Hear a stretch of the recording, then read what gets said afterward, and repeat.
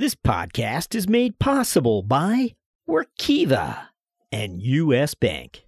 Hi, this is Dan Adler, CFO of MapR, and you are listening to the CFO Thought Leader Podcast. This is episode 386.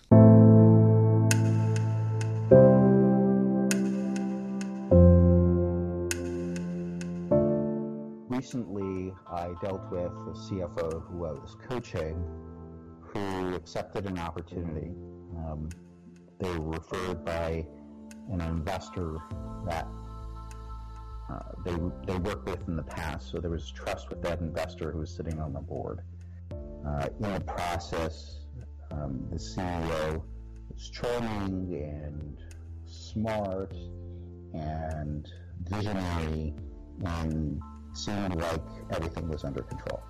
And then I joined, and they realized pretty quickly that the CEO was not as, what's the best way to say this?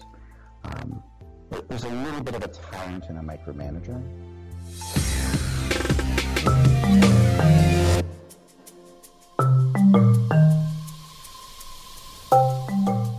From Middle Market Media, this is CFO Thought Leader, where we speak to finance leaders about driving change within their organizations.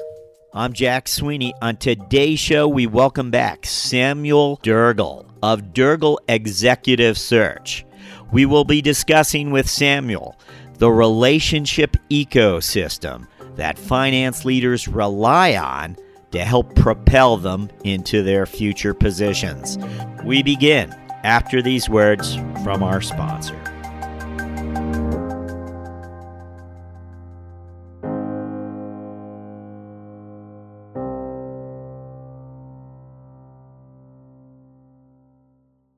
Workiva transforms the way people work through connected reporting and compliance. The facts are, a majority of senior accounting and finance professionals say their financial reporting involves a huge amount of manual work and is inherently error-prone, leading to risk that's intensified by new business complexities and the changing business climate. Link data elements, numbers, narrative, and calculations together everywhere you use them. When you change data at the source, it's changed at the destination.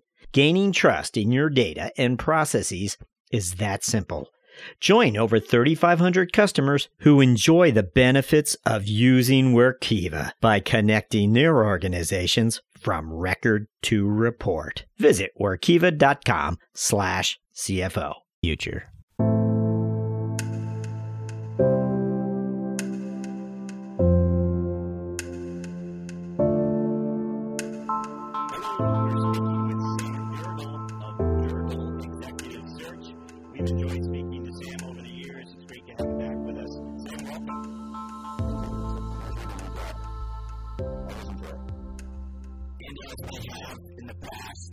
I thought we can once again narrow our lens on that unique relationship, that relationship of all relationships, the CFO and CEO relationship.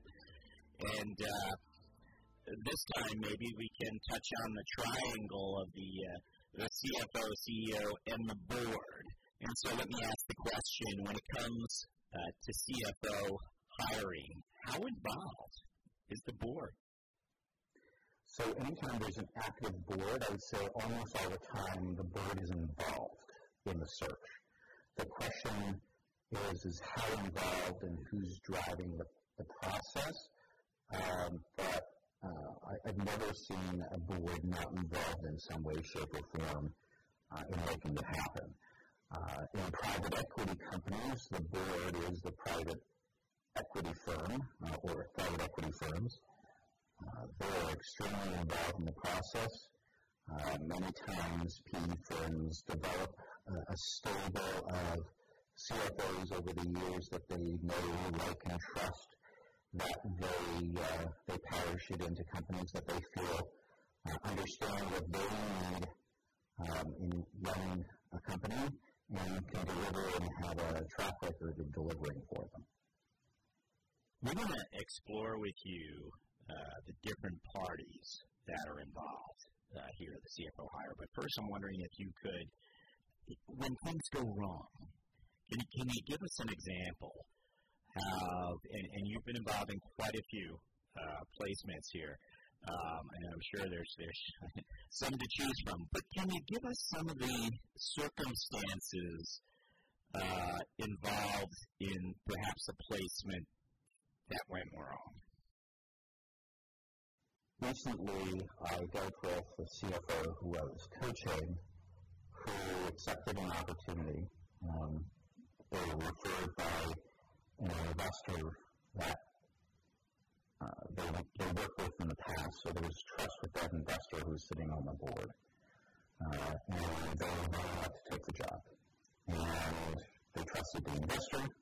They went in, they became CFO, and moved forward. In the process, the CEO was charming and smart and visionary and seemed like everything was under control.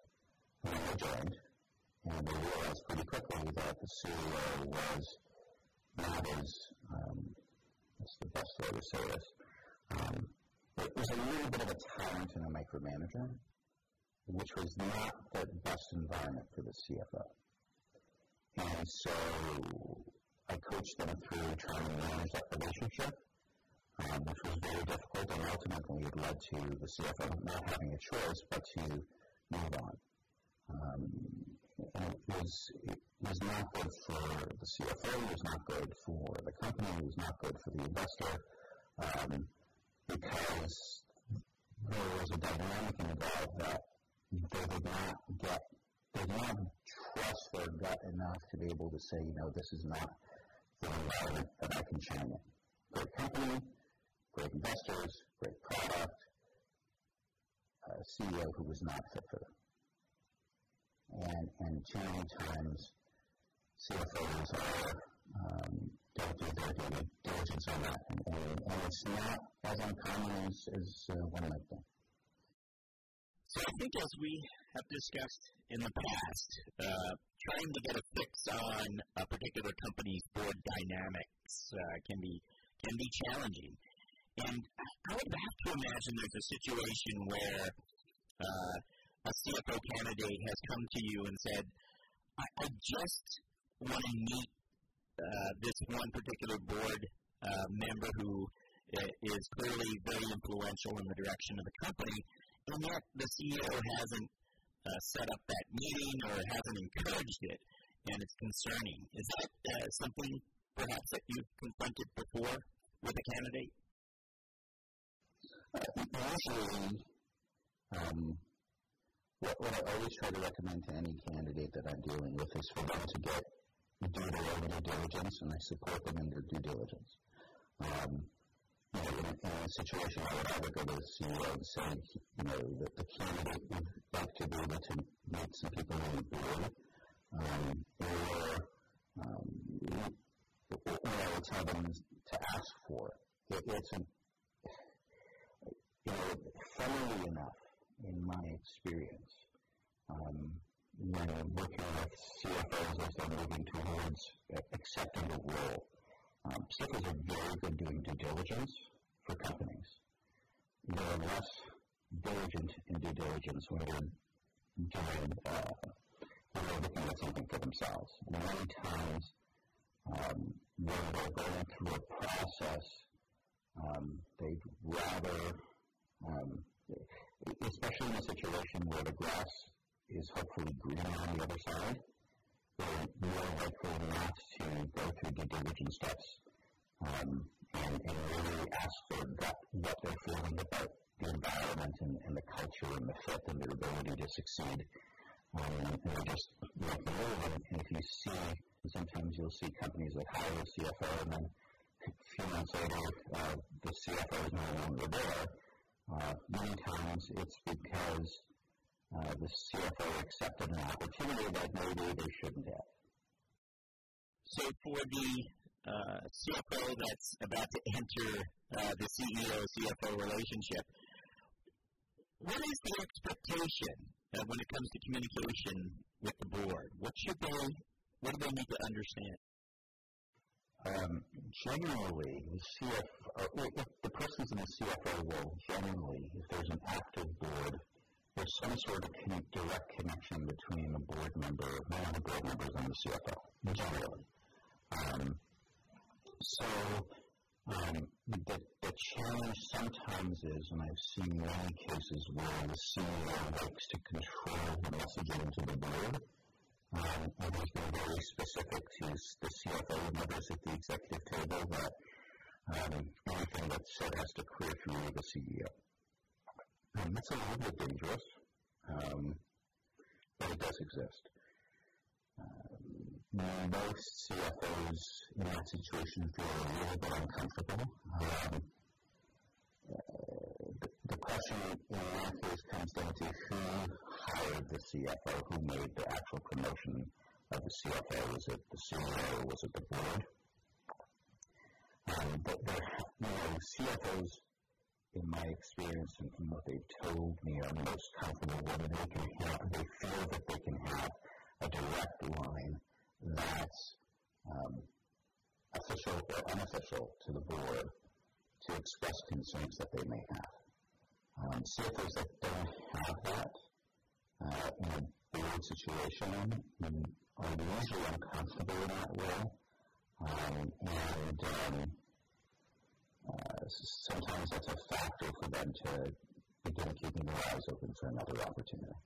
Okay, let's move in a more optimistic direction here and discuss the first meeting with a CEO. What advice do you offer CFO candidates before their first meeting? I think the first meeting is key. If you're going into a first meeting with your potential employer and all you're talking about is your experience, and you're walking through at this company I did that, and this company I did this, you're setting yourself up for failure. As a CFO, and again, it applies to all executives, but we're talking about CFOs,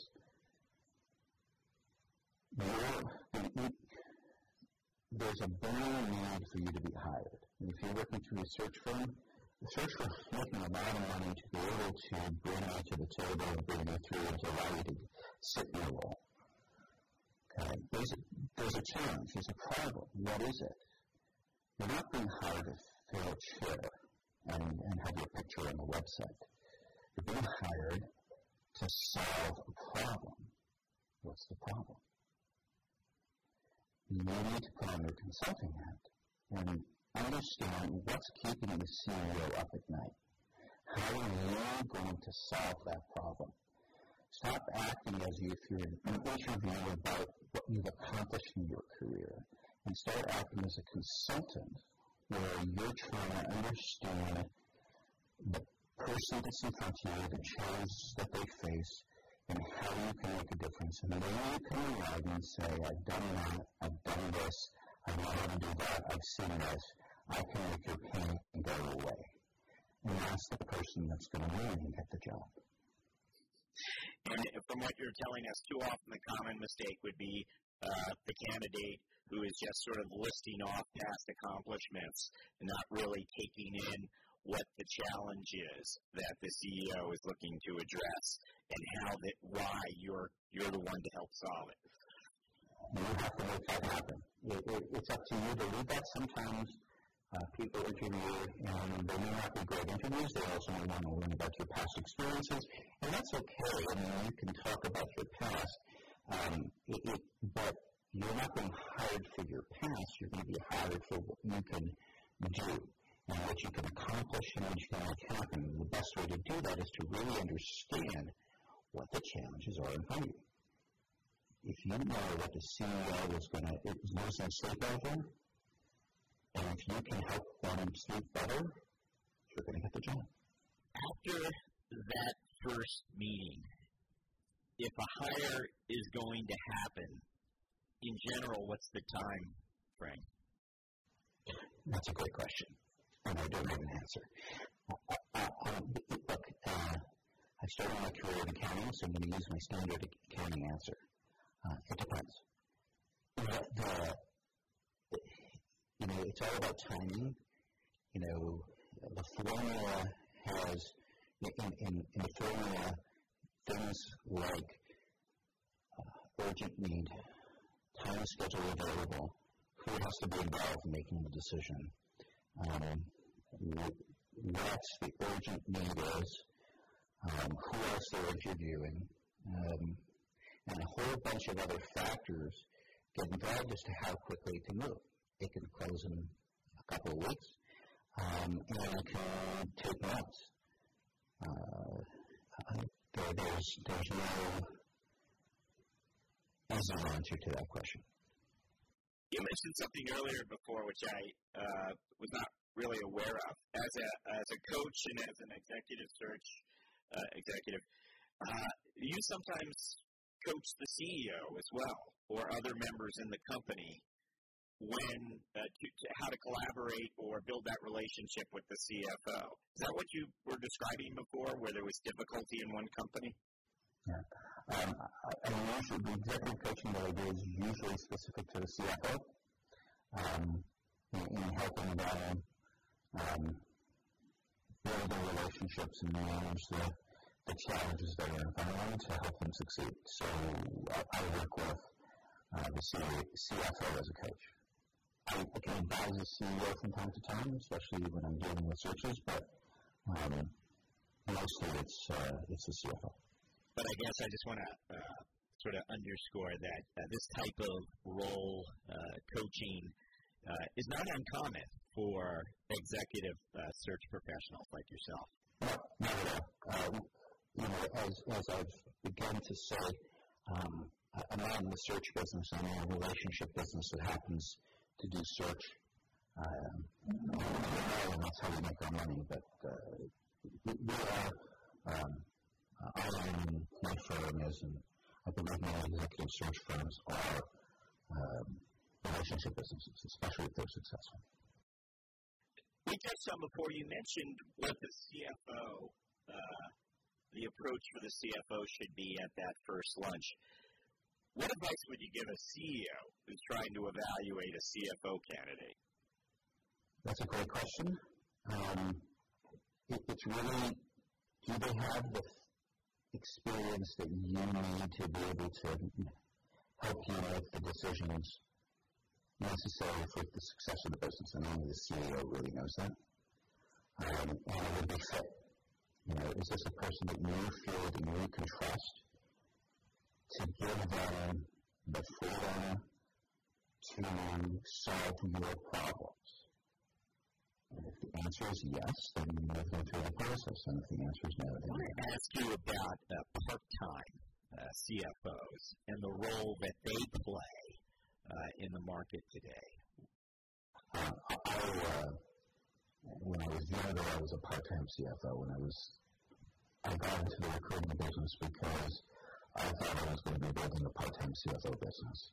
And what I found is that the difference, part-time CFOs is you're selling consulting. It's not selling a permanent role. And part-time CFO, selling part-time CFO and delivering part-time CFO is very much consulting. It's a consulting business. It's not a CFO role. And they're very different. And yes, part-time CFOs can graduate to full-time CFOs. And in many cases they do.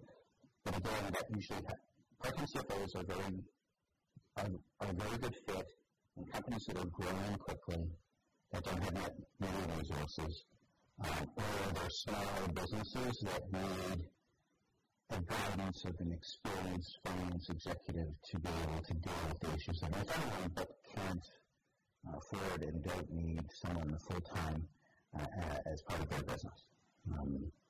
But once a company is of significant enough size, a part-time CFO is not a solution. Is the average size of companies making their first CFO hire double the size of what it was 20 years ago? That's what we'll be asking Sam after these words from our sponsor.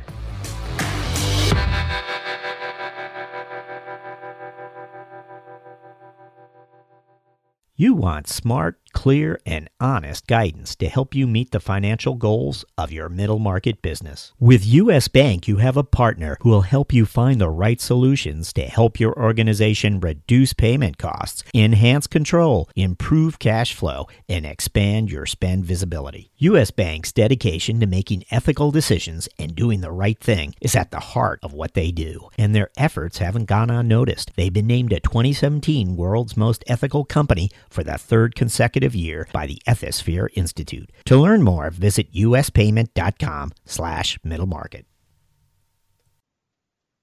I don't have any research to back up my next observation, but my suspicion is that inside the middle market, companies are waiting longer to make CFO hires.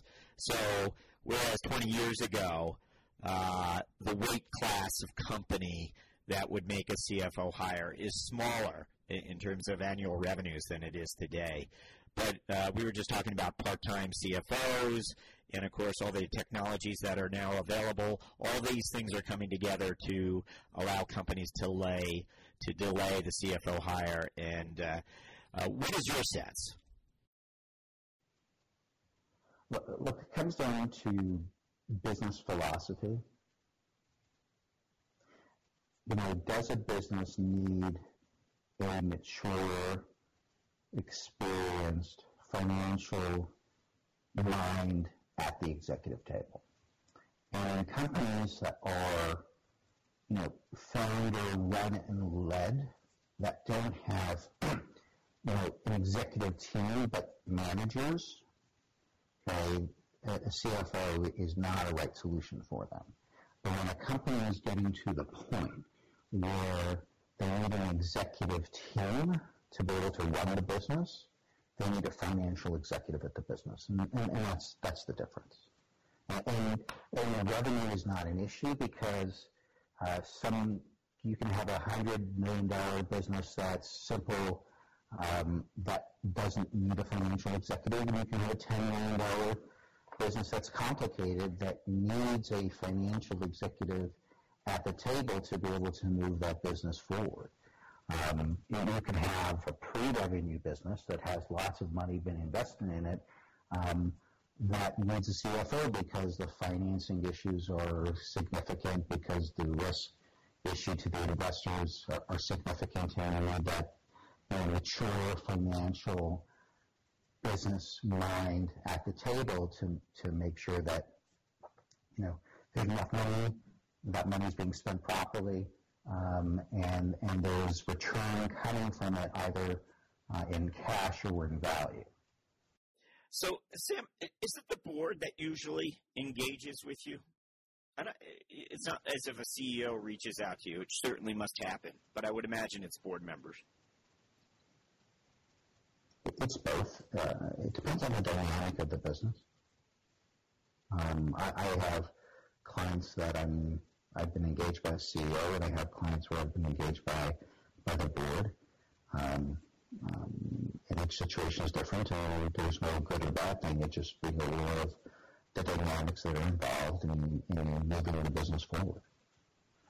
Sometimes the CEO goes to the board and asks for the person that knows the finance function and what's required so that they can help the CEO hire the best person for the company. Many times CEOs, they may not have had any real direct ongoing experience with the finance executive to even know what they really need.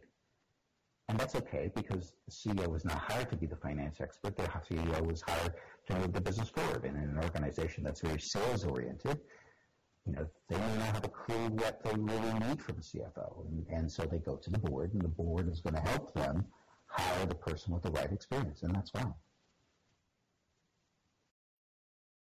We know the hard part for many CFOs is surprisingly the networking, because for many other groups of professionals, that's the fun part. That's the easy part. But for CFOs, often it means time out of the office. What advice would you have for senior finance executives that want to build relationships that are out there. And we know that they're challenged in a number of ways sometimes when they're looking to build these types of relationships. What would you tell them? No CFO is an island. CFOs have to deal with all different types of people, certainly inside but also outside the business. Lawyers, accountants, auditors, investment bankers, and potentially private equity firms. The CFO is on the front line of speaking to potential investors, to potential acquisitions, to potential acquirers all the time. They're out there talking to people, and sometimes, or maybe more often than should be, CFOs don't think about the fact that they're not just representing their company, they're representing themselves. And they don't take advantage of, or don't think about taking advantage of, these are relationships that can be built and nurtured over time. Unfortunately, too many CFOs, and I'll be frank, it's not just CFOs, it's all different types of executive, are so focused on getting their job done, which they see as just moving the company in the direction that it's in, but they don't realize that they're going to, at one point in time, sooner or later, no longer be with the company, and not have built strong relationships with people who are impressed by them and would be happy to refer them into an opportunity. The more senior a finance executive gets, the more they need to understand it's not about the tactical part of what they do, it's the relationships that they build, and it's not just the relationships they build in the business that they're in, but it's the relationships that they build outside the business. And those relationships can continue way beyond the company ever existing. And it's up to them to make that investment, be aware of it. There are tools, LinkedIn is a great tool. How many people don't have a reasonably up-to-date LinkedIn profile and don't religiously take every business card that they have and make sure that they're connected with these people and continue to stay in front of them in an obtrusive, unobtrusive, and value-added way that will get people to think of them. It's really very simple. It's just hard to do. Sam Dergel, thank you again for joining us on CFO Thought Leader.